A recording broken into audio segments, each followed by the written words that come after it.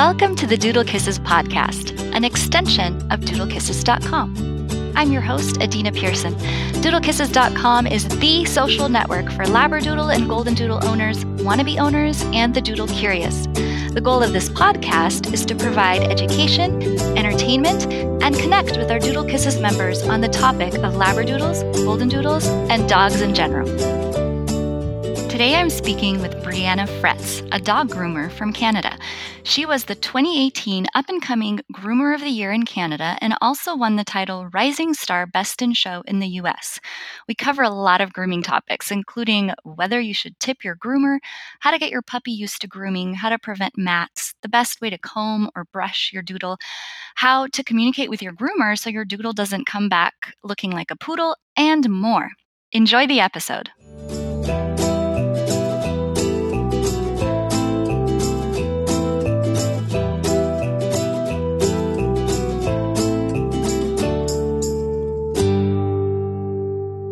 Hi, Brianna. Thanks so much for being on the Doodle Kisses podcast. Hi, no problem at all. My pleasure.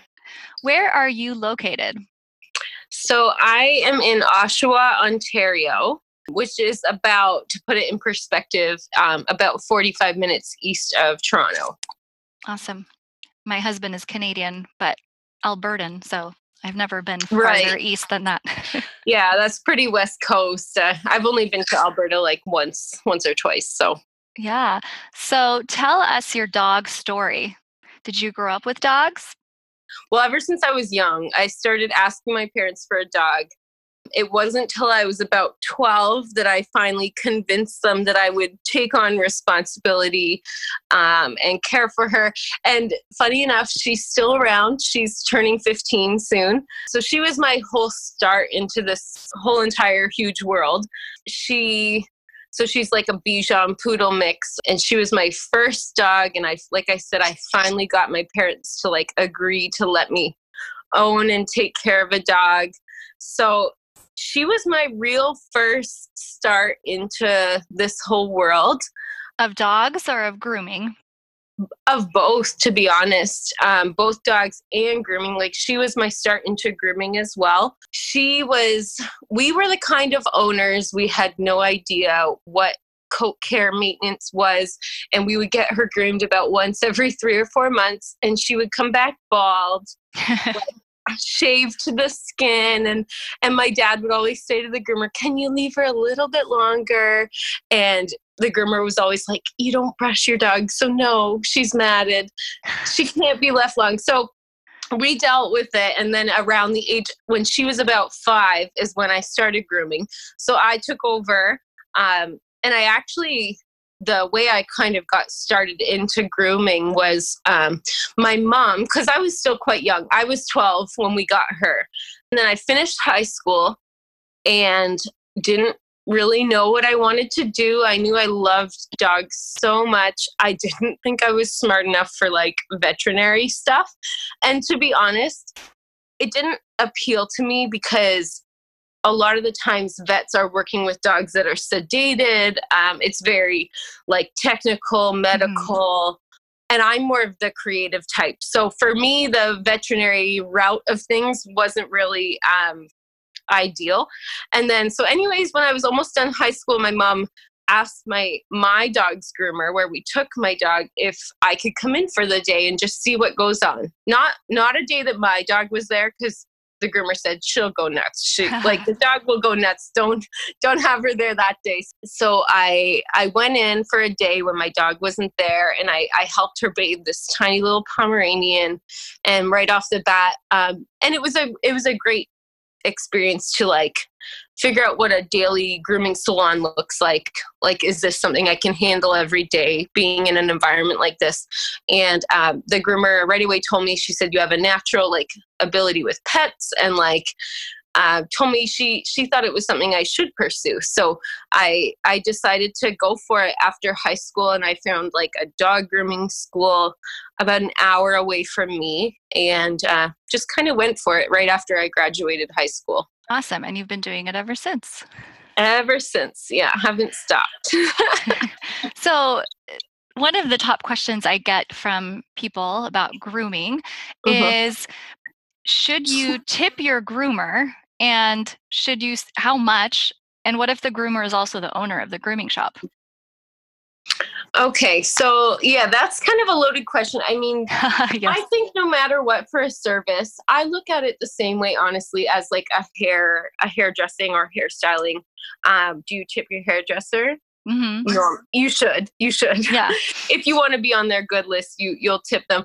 And I just always, for me, like even when it comes to my hairstylist, I base it upon like how many hours am I in the chair, and Hmm. of course the total price at the end of the, I say groom, but Yes. service. So for me, I think definitely yes. And if you want to be that client that your groomer like calls when they have a cancellation, or you want to be considered like a good client, I would definitely suggest tipping. The amount, honestly, I don't put pressure on my clients. Like tipping is if you can afford it. I would much rather a client book in more frequently and not tip as much than for them to book in only once in a while and tip a great amount. Usually for a dog, like a small dog, if they're priced up here, like I'm in Canada again, in like Southern Ontario. If I'm charging 55 or 60 for a groom, I usually get a $5 or $10 tip. When it comes to Doodles, like we're talking about, they are a large breed. They usually take me a few hours to groom, and it's hard work. And I do really appreciate tips. I always tell my clients I don't ever expect it. It's very appreciated because it just kind of shows that they appreciate all the hard work. And to be honest, like hairdressers get tipped quite a good amount, but their clients sit still in a chair and don't ever try to bite them. They don't move, they sit still.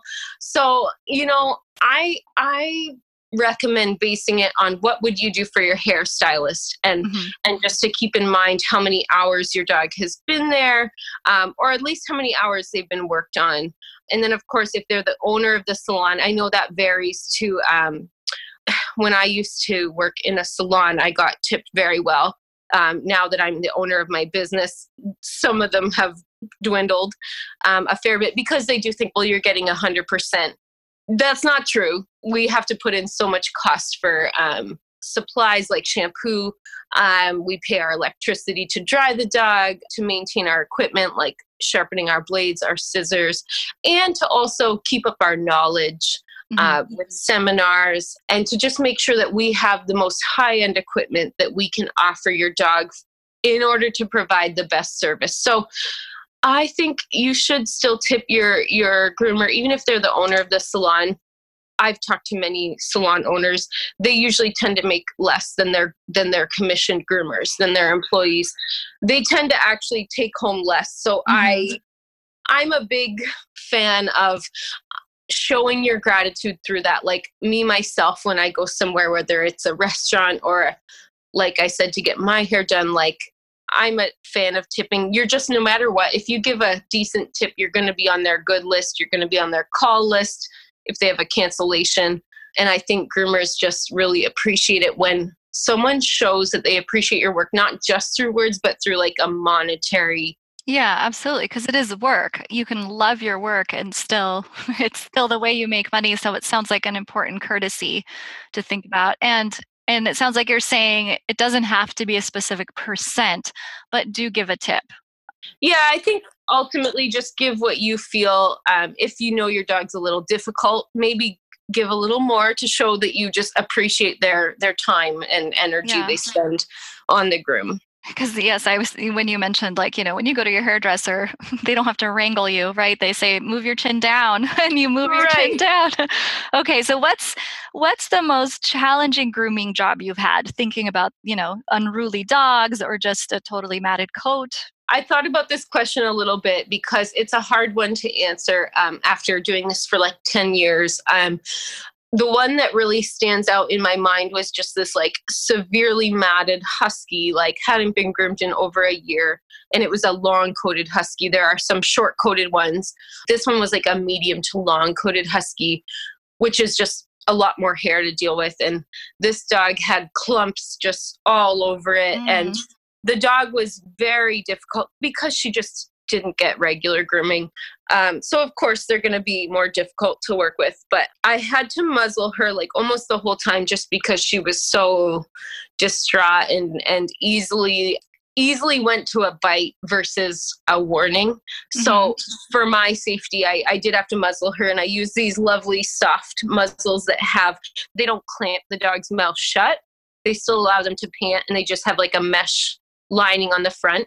And I just prefer those over like the plastic ones. I just find it's more comfortable for the dog. And like I said, allows them to pant. Anyways, this husky took me quite a few hours to get her fully groomed. The transformation was amazing. But I remembered when I was just finishing up the groom, I was literally just trimming her feet with thinners. It's like probably the easiest part of the groom. I wasn't even touching her foot, just my thinners, just around her foot. And thinners are a type of grooming shear that are just more natural looking. So I was just lightly trimming her feet, and I kept the muzzle on just in case. And it had already been just such a process, such a long day. And I look at this as a very vindictive action that she gave me. She turned and like literally I had my head down because I was trimming her feet. And she just turned out of nowhere and went to bite the top of my head. And I was not doing anything to upset her other than my thinners were just lightly touching her feet. Yeah. So for me, I would say that was one of the most challenging work-wise, emotionally, physically. She was a very large dog, and it's stressful on me. Like, I don't think a lot of owners realize, like, as the groomer, like when your dog isn't comfortable with grooming, it's not just uncomfortable for the dog. It's stressful on the groomer that is trying to keep them calm, keep them in a good headspace, and they just keep kind of, getting themselves worked up and whatever. And I feel like out of almost this vindictive, and she's the only dog that's ever done that to me, that when I was doing almost nothing to her, turned around and tried to grab the top of my head. And I had a bruise on the top of my head. Oh. Like I said, luckily she was wearing that soft muzzle. I was injured. But that was one thing that stood out to me in my mind that was probably one of the most challenging and at the end of the whole process, and I felt so proud of the groom, I got her done. I knew groomers after me that once I left that salon that tried to do that dog, they had to send her away. So it was like, I got her done. She looked really amazing. She was comfortable. Her nails were trimmed. She was, all that matting was gone from her. And I got her done safely on both of our ends. So I think that for me was one of the most challenging. But then at the end of it, when I tried to tell the owner how her dog does need more frequent grooming to prevent this sort of thing, she just brushed me off. And I think at the end of all of that, those hours of work, that was, I think, the most like heart-wrenching thing for me was for the owner to just be like, okay, thanks, bye. And I was like, you don't even know what me and your dog just went through together. And, it was a process. And anyways, I'm so proud of it. Got the dog done. She was comfortable, happy. But it's just, for me, I think the most challenging grooms are not only when the dog is difficult and matted and this and that, but when the owner doesn't fully recognize what goes in behind it, or the fact that I'm just mentioning that your dog needs more grooming just so that the dog is more comfortable. It's not for my sake, it's for your dog's sake, Mm-hmm. Yeah. That would probably hit number one. Yeah, sounds traumatic. Do you have a favorite breed to groom? By far, yes. And this might ruffle some feathers on a Doodle podcast, but my favorite breed is a poodle. That's okay. I own a standard poodle, a toy poodle. They are by far my favorite breed to groom. But it's part of the reason I love Doodles. They carry a lot of that DNA in them. So poodles is my ultimate. I compete with them. Like I travel around. I do competitions over the US and Canada especially with poodles, and I do a few other breeds as well. But poodles are just my ultimate all-time favorite. It seems like they would offer more opportunity to do cool things because, I've seen some of the creative sculpting and painting and... Mm-hmm. Yeah, there are so many options for their haircuts. I don't really dabble in the creative side. That's a whole nother world. I tend to stick to the breed profile haircuts, but within that, there are so many options of hairstyles. So it's a great breed to play around with for that. Yeah. So when you're thinking about the doodle, what do you wish doodle owners knew about their dog's coat or grooming in general? The one thing that I wish that every owner knew is that we as groomers don't love shaving your dogs down. As much as I think a lot of doodle owners think that that's the easy route for grooming, anytime a groomer shaves a doodle, it's for the best interest of the dog. So kind of the fact that we as groomers aren't out to just shave them naked. We're doing it out of the best interest. But also the other thing that I just would love for doodle owners to understand is that no matter what, your dog's breed profile in there is poodle. As much as, and I know this question will come up a little later, but as much as so many doodle owners don't want the poodle look, like there is poodle bred into your dog.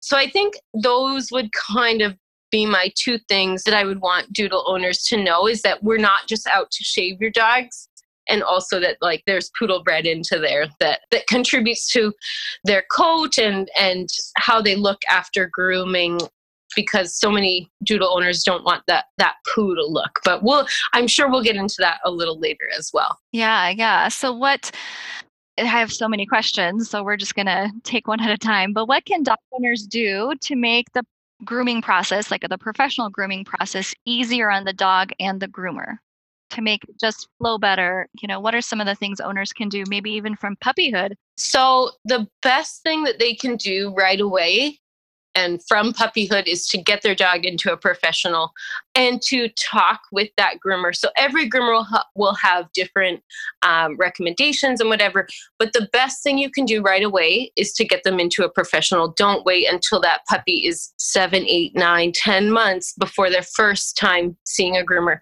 This is a breed that will require grooming for their whole entire life. So the earlier that you can get them in and the smaller that they are, so before they've grown full size, the easier they are to train and to handle. And like I said, even just their size, getting them used to grooming in that sense with the professional. However, the things that you can do at home, I always recommend all my clients to have a space somewhere in their home, whether it's a little ottoman, if they have, or like a small side table. Well, maybe not small side table for a doodle, maybe a larger one, some sort of surface that you can have for the dog that you practice your daily grooming, whether that's daily or every other day or at least once a week, to have your dog go up on that space. And I always recommend buying them. You can buy a cheap yoga mat and cut it to the size of the dog. So put that yoga mat up there wherever you want them to stand. Train them on that space, not to sit, not to lay down, like stand during the grooming, because that will help your groomer so much. It will save their back. Because so many dogs just think I'm only a good dog when I sit, because that's the first thing owners train is sit, sit, sit. So sometimes we get them on the table. All they want to do is sit. And it ends up becoming a back-breaking process, just getting the dog to stand. So have an area that you put out your yoga mat. They stand while you brush them. And the one thing I would really recommend, of course, brushing all over the dogs thoroughly, but especially focusing on things like the paws, the face, holding on to their face, like their little beard, chin hair. Hold on to that while you brush. Just get them used to that. That will significantly set your dog up for success, I believe. I've had a lot of puppy owners do it, and I can always tell the difference of the puppy owners that do it, even if it's just weekly, but like if they can do it a couple times a week, it really just puts this dog in this mind frame that this is my life. Like, I don't maybe love it right off the bat. Like, they might struggle a little bit. They might try to jump off. They might try to sit a lot.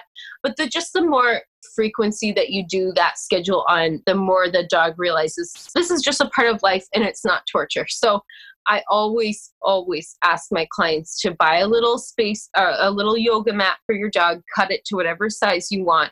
It's, of course, then they won't slip. They won't feel nervous on that spot for the first. I mean, maybe at first they might for a little bit, but over time with that extra grip and everything, and it also just helps support their paws.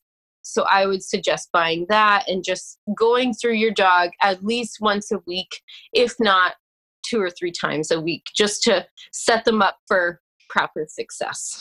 It makes such a difference to have a dog on a raised surface because if you're trying to like wrestle with it on the floor, it's kind of a recipe for disaster. That's one of the biggest things I tell my clients because they say, well, sometimes we'll be laying on the couch or they're on the bed and I try to get the brush out.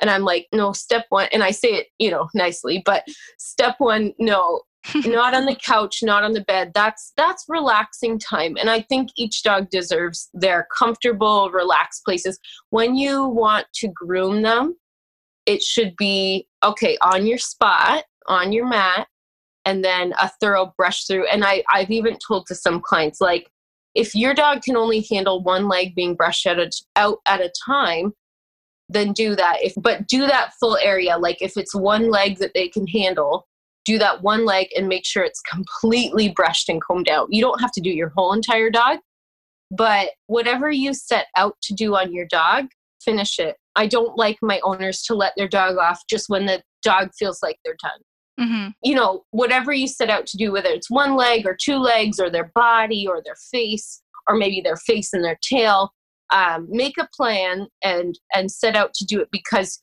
at least that way, when you're done and your dog isn't telling you, okay, I'm done. Right. It kind of puts the owner back in control, because so many dogs, I'll get in the salon and they decide when they're done. And it's like, no, we're not done yet.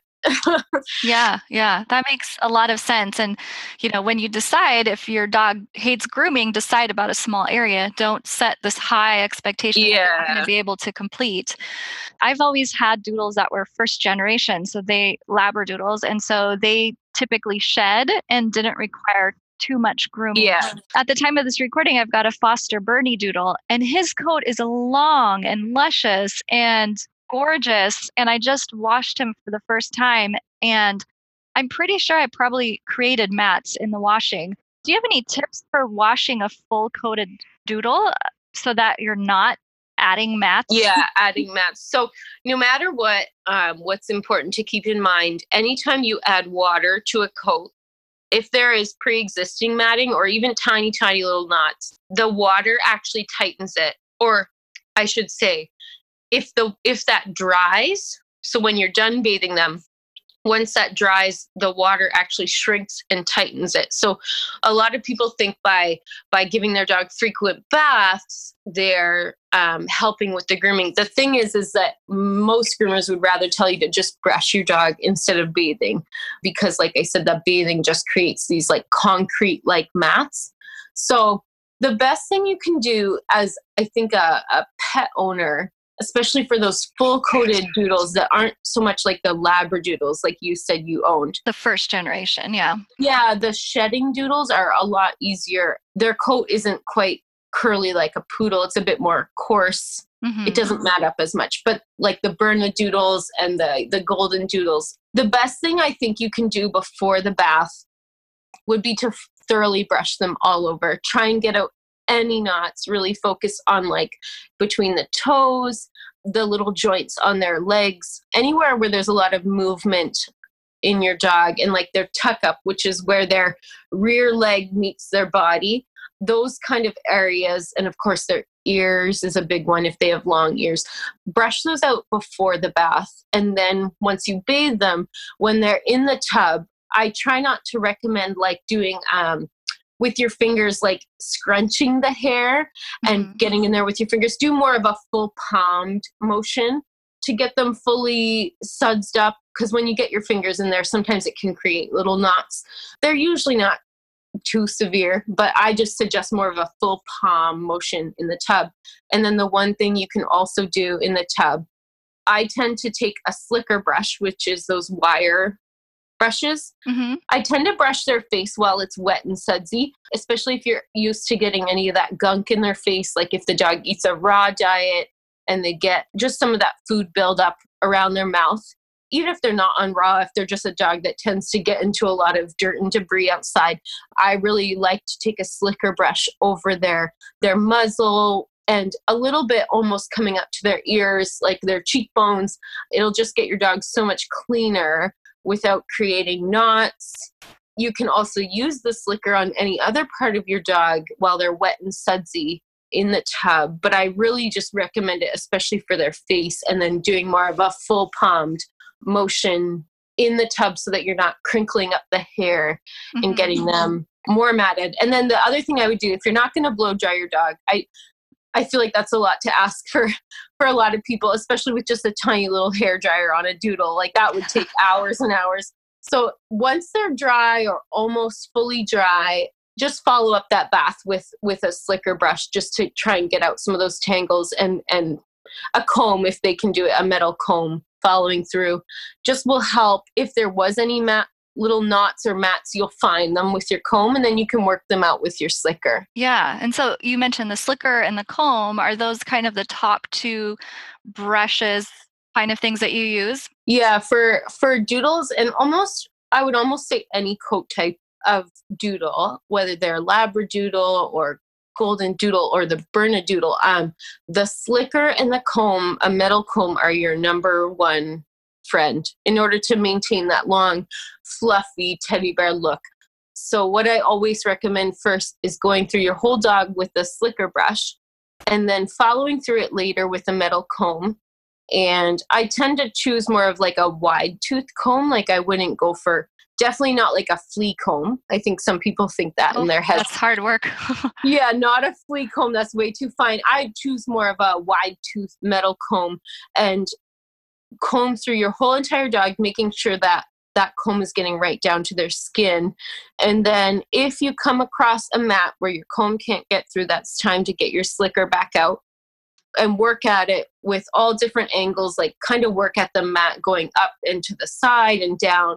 And then once that's almost out, following through with your comb again to make sure that that little tangle is gone. Mm-hmm.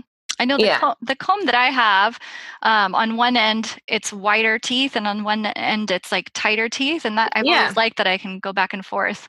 Yeah, I love those. A lot of my combs have that dual, like usually my 1/4 of the comb is fine and 3/4 is wider. And I love that because you can do some more fine work, like between their toes. I would use those fine teeth ones. But mainly for their body and their legs, you can stick to the wide tooth comb. And if you're not getting any huge snags, then you're usually okay.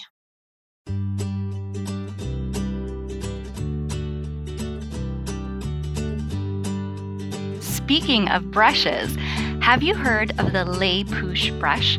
It's one of the most popular brushes for doodle coats, and we give them away from time to time thanks to the generosity of our friends at the Doodle Country store.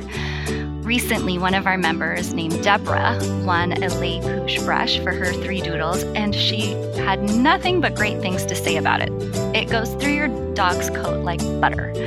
Visit doodlecountry.com to find grooming tools and other products for your dog. Doodle Country offers all varieties of the amazing Les Pouches grooming brush, an essential tool for maintaining your doodle's coat. Les Pouches bathing products, grooming tools, and many fun items are also available for your dog. Doodle Country offers free shipping in the USA on Les Pouches brushes and on all orders of $45 or more. And now, exclusively for the Doodle Kisses podcast listeners, receive 10% off your order through the end of January 2020 by entering promo code DOODLE. That's promo code DOODLE for 10% off your entire order. Place your order online at doodlecountry.com. And now, back to the show. So one of the questions I get, and we sort of touched upon it earlier, based on the fact that there's poodle in the doodle, a lot of people get really frustrated that they take their doodle to the groomer and that doodle comes back looking like a so-called poodle. So how does someone explain to the groomer what they want so their doodle doesn't end up looking like a poodle? I think that, so I've definitely gotten this request a lot, don't doodle my poodle. And I think for the most part, for each owner, it varies. And the best thing that I could tell you to communicate to your groomer would be to be specific. What part of it in your dog do you feel like when you're done the grooming that makes it look like a poodle? Is it what we call the top knot, which is the top of their head? If that thing's just a little too high and oval, that can very easily look very poodly. A lot of my doodle owners, I tend to cut the top of their head a lot more square and flat. I find that really takes away any poodly vibes with the haircut. And then, of course, just leaving that fuller face tends to help, even though I don't like to leave a lot of chin hair on my dog because it gets messy. Mm-hmm. Often a lot of that poodle look can come from just a very round top knot. The other thing that I like to, as soon as somebody tells me that they're worried that their dog is going to look like a poodle, one of the things that I do mention is that, well, your dog does contain some poodle in them. So it's kind of there a little bit. But one of the biggest things that I found with my clients is that it's the blow dry. It's all in the blow dry. So when your dog goes from their curly, shaggy self and they come in for a grooming, we take a little length off and we trim them up, bathe and blow dry them. The blow dry is what creates a very straight coat. And if your dog is getting a proper blow dry for an even trim, the straighter you can get that hair, the more even of a trim you're going to get. So the thing is, for some clients, what I do if they really just hate that straight coated blow dry, I actually take a mister bottle of just water. And after the groom, I fully mist them down and I wet them down a little bit. They're not sopping wet, just enough to kind of curl their hair back up. And I find for the most part that that's enough for most doodle owners. They just want that curl set back in. So I actually call it like resetting their curls. Like I can do that. It'll cost a little bit more just because it takes more time to re-wet them and then re-dry them. And I just usually let them more so air dry, or I'll take my blow dryer a little bit over them. But it does take a little more time. And it's kind of just that styling aspect. So it can be that. It can be the blow dry, the top of the head, or if you just feel like your dog looks a little bit too finished. And by that, what I mean is like a little too sculpted. Mm-hmm. Everything's almost a little too perfect. You can ask your groomer, and it can be hard for some of us that strive for perfection, but you can ask them. I had one groomer friend who a doodle owner actually walked in when she wasn't quite done the haircut yet. And they said, "Oh my God, stop." They said, "Stop right there. That looks perfect." And all she had done was, well, she had fully bathed and blow dried him, done the haircut, but hadn't yet gone over him with scissors. So it left the groom. So she used clip combs on the dog. So when we use a clipper for a longer length, we'll attach like a clip comb, which just sets the length longer. And she went over the dog with just her clip comb, but hadn't yet combed it and gone over with her scissors. And they loved it. And I think for a lot of doodle owners, that's kind of what they're looking for, is more of the just natural look, not so much a finished, perfect, completely sculpted look. Right. And I totally get it. And in me, it's hard to do, but I do it for a few of my doodle owners where we don't do a perfect finish on the dog. And then I reset their curls with just a mister bottle and some water. And I've had even doodle owners in the past just tell me, they look a little poodly, but they're like, it'll rain or they'll be out in the weather and it'll curl back up. So some people understand that a lot of it comes from that blow dry. But in order to do that, part of the reason, you could think, well, why don't you just let my dog air dry or dry them in a kennel where they're... I'm wondering about that too, only as a curly haired person who never dries her hair. Yeah, so there's a really good answer to that. And it's the reason that a lot of us need to do that forceful blow dry. We use a high velocity dryer. A lot of doodles come into us matted. That's just a universal thing. Every groomer struggles with dogs coming in too matted. That high velocity dryer actually spreads those mats apart. So the reason that a lot of groomers take the velocity dryer to the dog, not only just to get them dry, but also it will spread those mats apart so that we can get a slightly longer length through your dog. So when I have an owner come to me and their doodle is matted and they want me to save as much hair as I can, what I usually end up having to do is spraying some conditioner spray into those mats and then velocity drying them. And they actually spread apart and they look kind of like a spider web spreading. Mm-hmm. So the dryer is a tool that's not only just used to get dogs dry, it's also used to help spread matting apart that can help us get a longer length on the dog. Mm-hmm. So it's kind of one of two options. It's like, I could pre-shave your dog, and we can get longer lengths through them sometimes, but depending on how matted they are, if I were to pre-shave them, chances are I'd have to take them shorter than if I were to actually fully blow dry them. I'd probably be able to get a longer length through them. Mm-hmm. So that's usually what I tend to do for my doodles is bathe and blow dry them without touching them beforehand. And then after that, blow drying them, getting those mats to spread apart a little bit more so that I can get the longest length through them to hopefully make the owner happy. And then if they really hate that blow dried look, I'll take some water and just try and reset the curls. So that's usually why we blow dry them without letting them just air dry. It's actually so that we can just save a bit of length on the dog so that hopefully we can make the owner happier with the length mm-hmm. that we have to take their dog to. Okay. And so since one of the reasons that you might have to cut a dog short also is because of mats, Mm-hmm. Is there any specific way to prevent mats other than just regular brushing and combing? Is there a certain way to brush the hair? I've heard of something called line brushing or line combing. Yeah. Maybe you can say a few words about that. Yeah, line brushing and line combing is by far the best way to keep your dog long. And basically what that concept is, so let's say your dog was standing up and you start from the base of the foot, and I would take my hand around that dog's leg, kind of in like just gripping around their bones, and then just working up and sliding up as I brush. And what you'll see is a line of skin as you go up. So as you continue to move up the dog's leg, you'll see a line of hair. And if you're getting all the way down to the skin with your slicker and with your comb following after, so usually I would suggest going through it first with your slicker.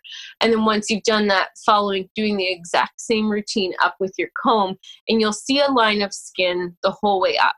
So that can tell you that you're, first of all, getting right down to the skin. And then secondly, when you follow through with the comb and your comb's getting all the way down to the skin, that's when then you'll know that there isn't any huge mats. If you can't see your dog's skin, that's when it's a problem. Mm-hmm. So always being able to see that. And that's the whole concept behind line brushing. And you can do it all over your dog. I do it around, like on their back, the same way. I'll kind of put my hand just in a palm with my palm and just following up the dog's back and doing the same thing, just making sure I can see their skin. Okay. Yeah. That makes a lot of sense. I think I've tried that before. I forget to start at the bottom though, and then you're like, wait, I'm running into myself. And that's one of the big reasons that I suggest like putting your dog up on something, even if it requires you. I have some clients that have actually bought folding grooming tables from like a pet supply or a grooming supply place, because it's honestly just easier when your dog knows this is where I go to get brushed, and they're up in so that you're not hunched over the whole time or trying to fight with them when they're curled up on the couch and you can't fully get them. If they're standing, it's so much easier to follow their leg up for line brushing. So that's one of the big reasons I really recommend putting your dog up on something that they're comfortable on, that they know is their grooming spot. And so besides the risk of having to be shaved, what's the problem with mats? The problem with mats, that's a huge question. Other than the fact that your dog might have to be bald, there are so many health problems that can come behind matting. And I think for groomers, that's one of the frustrating things that I think we all struggle with when an owner doesn't realize the severity behind a neglected coat.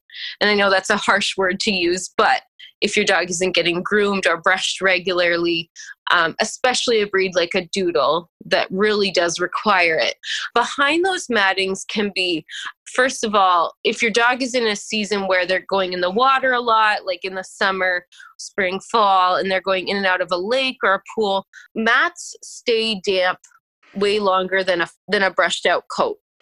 So when there's a mat in the coat, that mat stays wet for way longer. So that hair can sometimes create hot spots, can create skin issues. So that's a big concern, is what lies beneath the matting. And then, I mean, there have been some cases that can go as far as, I think most dog owners have seen the horror stories behind severely neglected matted dogs where they can actually lose a limb. So matting can get so tight. I've seen a lot of videos with homeless dogs or whatever where matting can get so tight it can cut off blood flow to their limbs, and in return they end up losing a limb from matting. Oh, wow. Yeah. So I've seen, I mean, not personally, I haven't had a dog come into me like that has lost a limb from matting, but matting can get so tight that it creates almost a cast around the dog's limb or ear or tail. And it can get so severe to the point where they lose blood flow and that limb has been dead for far longer than they even realize. So that's the severe cases of it. Probably not the average doodle owner's case, but it's good to know that this isn't just like a aesthetic issue. Yeah, it's not just a beauty thing. And that's what groomers, the stance they take on it. It's a health thing. And like I said, even in those not severe cases, it's what's underneath the matting. Has that hair been wet for too long? Is there a hot spot? And if you can't see your dog's skin, do they have fleas? Do they have ticks? Do they have, all those other little things, or like ringworm that you see on skin, that sort of thing. So it's really important to see your dog's skin, I think, is the basis behind matting, because so many things can hide behind it. I think that's an important reminder that it's not just about aesthetics, the aesthetic side of grooming, but you can see if there's something happening to the skin. And I'm just amazed how thick the coat of this foster dog I have is compared to my early generation Doodles. I mean, you really have to go in there. Luckily, he seems to be in pretty good shape, probably until I just washed him and like massaged all the mats into him. But yeah, I mean, you really aren't never going to see what's happening. You don't know if they're itching because of just everyday kind of itch or if there's something there. It's so true. Yeah. And that's, I think, the biggest part of groomers behind trying to recommend frequent grooming. It's not just for beauty, it's for the health of the dog as well. Yeah. So let's talk about ear care, because obviously dogs that have a lot of fur around the ears and fur growing in the ears have a higher chance of getting moisture trapped in there and ear infections. What do you recommend, or what do you do as a groomer? And then what do you recommend owners do to keep that ear area healthy and clean? Yeah, so I know there's like a big debate between plucking and trimming the hair in their ears. Poodles usually get their ears plucked. However, a golden retriever or a lab, they don't. So when you have the mixed breed between them both, or any other, like a burner or whatever, for example, I like to fall somewhere along the middle of that line. I try not to over pluck. It really depends on the dog. With very poodly Doodles, I'll pluck out a little bit of the hair, but I don't try to go overboard on it. So I usually tend to trim and pluck equally as much. I know even some vets have said even poodles shouldn't have their ears plucked. I think it's a little bit hard when you own like a very thick coated ear. By thick coated, I mean in their ear, dog. It's hard to say not to pluck. And we, as groomers, we use like a powder that helps to loosen that ear hair and to make it come out a little bit easier. And for the most part, it's quite painless, but I try to do somewhere in between. I don't like to over pluck, so I'll trim quite a bit of the hair. I think as long as normally you can look into that ear, it doesn't look inflamed or red or crazy dirty. I tend to do a little bit of plucking, trimming, and then swab it out with a cotton swab and some ear cleaner. And for me, for my Doodles, even for my own poodles, that has seemed to be the trick. Not over plucking, just making sure those ears are clean and dry. And one thing I always recommend all of my Doodles, I don't leave a lot of, when you open up that ear, the stuff that falls in front of it, I don't leave a lot of hair right by that ear canal. I like there to get some airflow. So I tend to trim that hair under their ear. When you open it up, the hair that kind of goes onto their cheekbone, I tend to trim that a little shorter just so they get airflow. Mm-hmm. And then I like to do more of a combination of a little bit of plucking, but not too much, and then just trimming the rest of it, and then just making sure their ear is clean. Mm-hmm. Yeah. I've found that's usually best for my doodles. Like, not a lot of them have ear infections or too much wax buildup. So that's what I tend to do. I do my own grooming most of the time, again, because my doodles shed. And although they get the occasional mat, it's not a big deal. But I tend to also kind of trim. Usually I use clippers, but I trim underneath the ear and the chin area and the neck a little bit shorter. Yeah. And that's what I think most doodles should get, is a bit shorter under their ears and then under their chin as well. Yeah. Because they're little, where their lips scrunch up, it's actually called a flew, Flew. And that area tends to build up a lot of, like, it can be like yeast or just build up from their food. So I always think that those areas should be kept short as well, because I've seen dogs come in with infections on their bottom lip. It can get nasty there. My old Labradoodle Roscoe, he had a beard that was always wet, constantly wet. And right there by the lips, the flew, I guess, was constantly matted and had nasty smelling stuff in there. Boca, my F1 Labradoodle that's still around, she always has a dry beard. I don't know. Her fur is just thinner and lighter, and never had a problem there. It's totally dog to dog. Like, you could have litter mates from the same mom and dad, that one doodle has just the most messiest beard and one is a little more dry. It's really dog to dog. And that's why, it's just important to know that no matter what, your dog is an individual, and they require certain things. One litter might need their ear plucked and one might not. So It just really depends on the dog. The individual. Yeah, the Bernie Doodle Foster I have now, not only is his chin hair constantly wet, but his scruff, what's that called on his neck? I don't know, his neck fur. Yeah. That's constantly wet, because he just he likes to drink from the bucket outside that we have outside, and it just dribbles down everywhere. So he's just a messy boy. Above his shoulders without getting wet. So I think that if I end up taking him to a groomer, I'm going to have that really cut. I always think that hair under their chin, I think, well, it's their throat latch, so they have their chin and their throat latch. And I personally, on my pet dogs that come in, I always take that hair shorter, because I just don't think it needs to be long. Mm-hmm. Yeah. Because it'll just get matted and wet and drippy. And if you take that short, it doesn't take away from their body coat. It doesn't. But it's so cute to have that, to have the beard. That's the I know. So many people love it, but it depends on how messy the dog is, I think. Yeah. And Bernese have that scruff that's really thick in the front. Yes. And that really is a crazy piece of fur with the doodle. I have some Bernedoodles that come in, and I could trim them the same length all over, but no matter what, that hair around their whole the back of their neck and following under their chin just grows more. It's their mane, that fluff. It just grows faster and longer than all the other hair. I have one client, we joke about it. I'm like, I swear I trimmed it to the same length as we did, all over, but it always just grows longer. Funny dogs. I have a question here from a listener.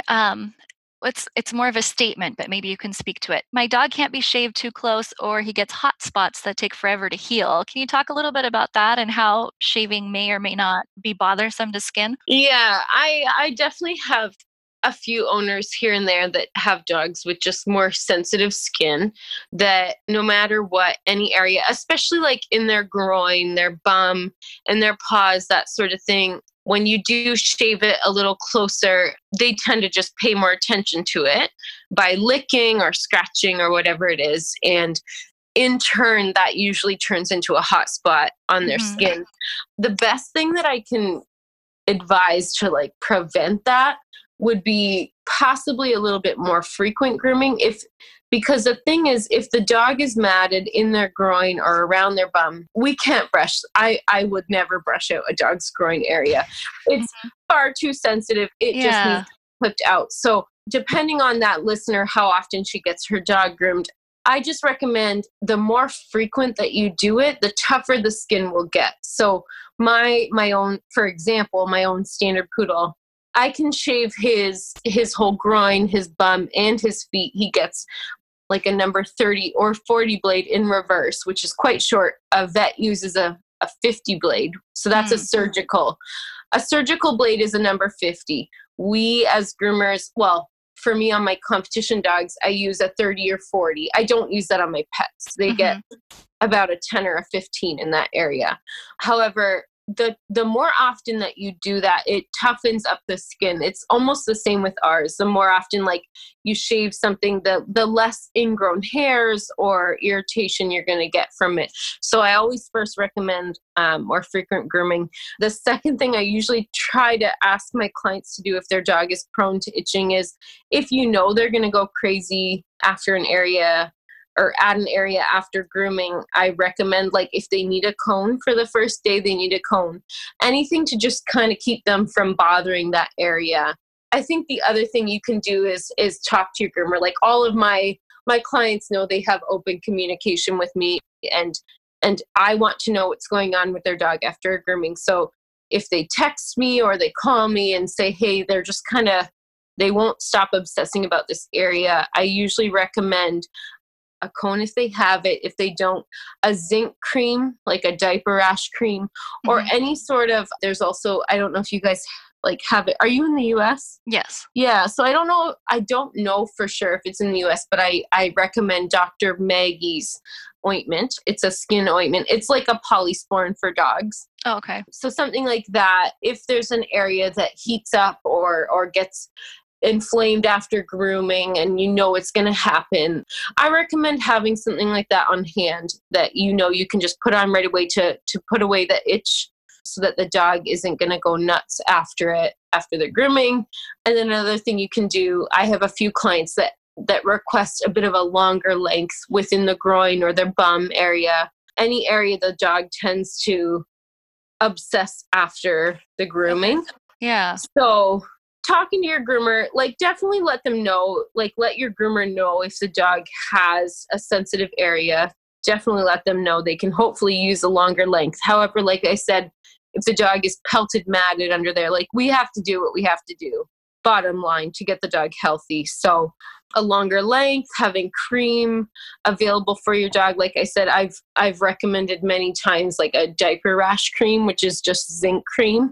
Like, you don't want the dog to lick it. Like, it's not necessarily a lickable cream, which is why I like to recommend the Dr. Maggie's skin ointment. It is safe for them to lick.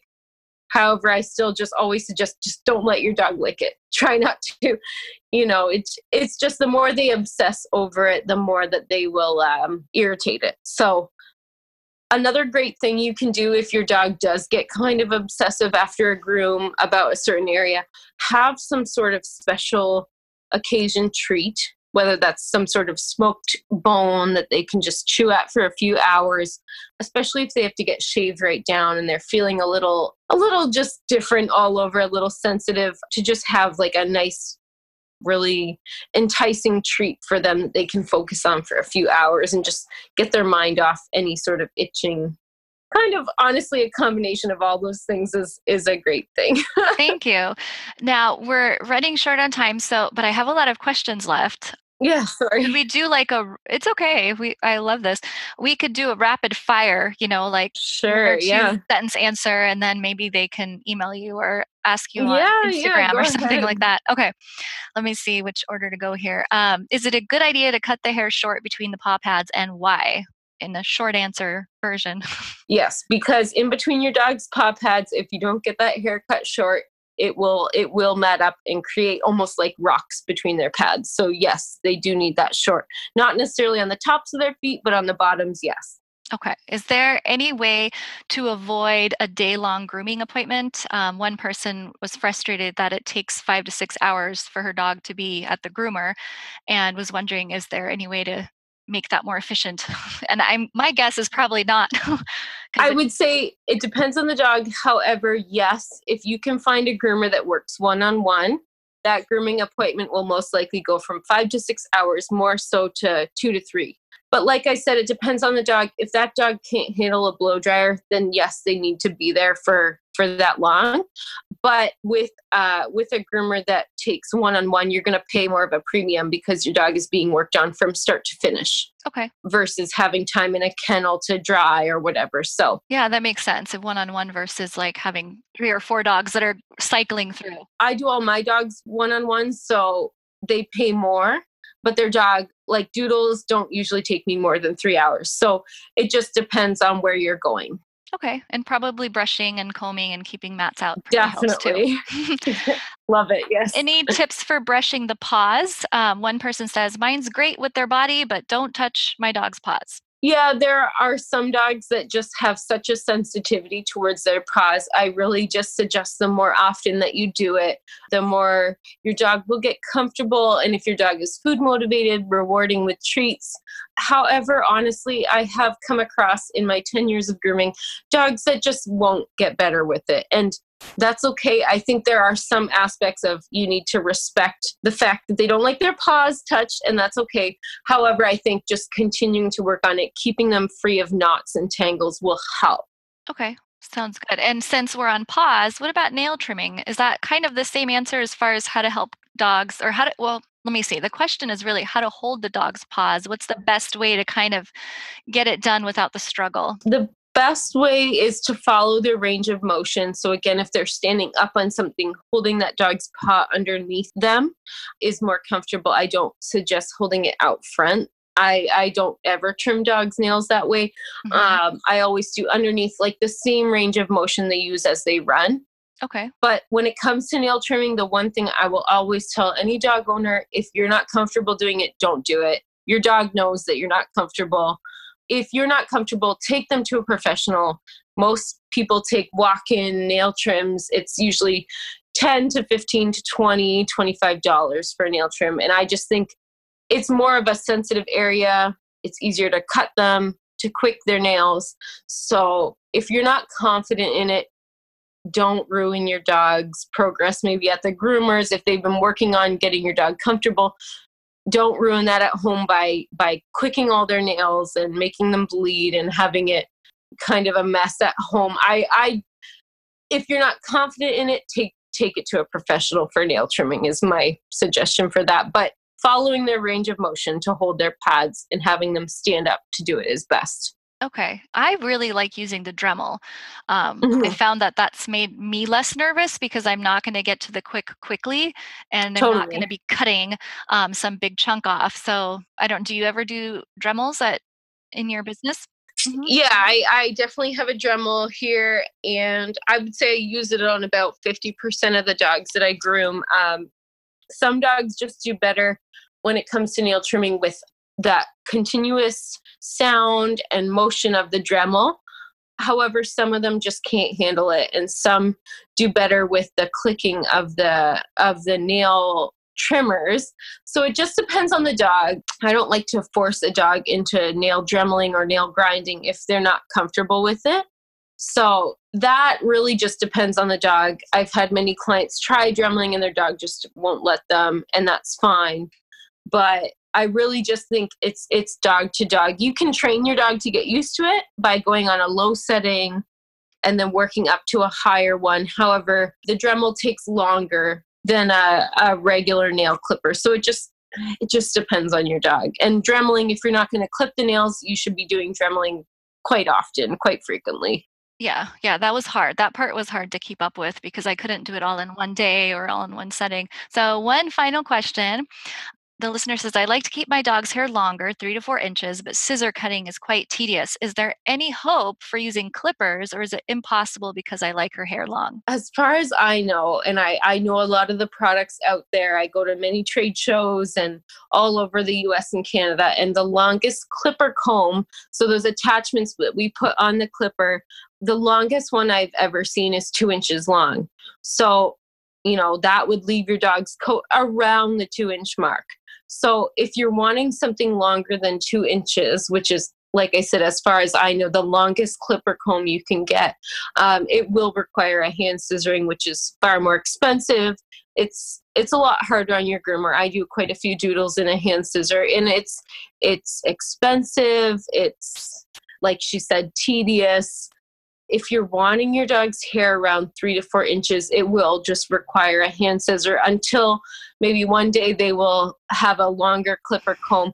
But like even that 2-inch clip comb that we get is so bulky and so heavy on the clipper that I don't know if I can see a longer clip comb come out that we could just take over your whole dog to keep them on that 3 to 4 inches of hair. What was that old, like, not Furminator, it was like a vacuum that could cut kids' so hair. a clipper vac. Yeah. Seems like that would be the a lot of groomers have used it. The thing with a clipper vac, it takes your dog's hair shorter. So if I put a 2-inch clip comb on my clipper and then put a clipper vac, it sucks the hair up. So it actually trims your dog's hair to exactly 2 inches. Whereas if your dog's hair was laying flat on the dog and you took that 2-inch clip comb, it might do it to 2.5 inches. A clipper vac actually takes the dog's hair a lot shorter than without a clipper vac. Got it. Yeah. Yeah. When I think of like using clippers to get to 3 or 4 inches, I imagine like a topiary, like when a poodle is completely fluffed out, right? All the way, hair is standing straight and kind of just skimming and hoping you're getting the right length. Yeah. And honestly, if you're wanting your doodle to be around 3 or 4 inches, your best bet is a hand scissor. Yeah. As tedious and expensive as it is, that's what it costs to maintain that length. Yeah. Well, thank you so much, Brianna, for being here. I think that listeners will have learned a lot, especially if they're not used to learning about this stuff. I will link to your IG and your grooming website. Cool. And if you have anything else, any kind of articles or suggestions for us to link to, just email those to me later. Okay. Yeah, that would be great. Well, I do hope that people have learned a lot. And I think the bottom line, the best thing you can do with your groomer is to be open, honest, communicate with what you're wanting from them, and in ways that they can help you achieve that. Yeah, I think that at the end of the day, it's just all about communication between you and your groomer. Yeah, awesome. Thank you so much for being here. No problem. Thank you for tuning in to this episode of the Doodle Kisses podcast.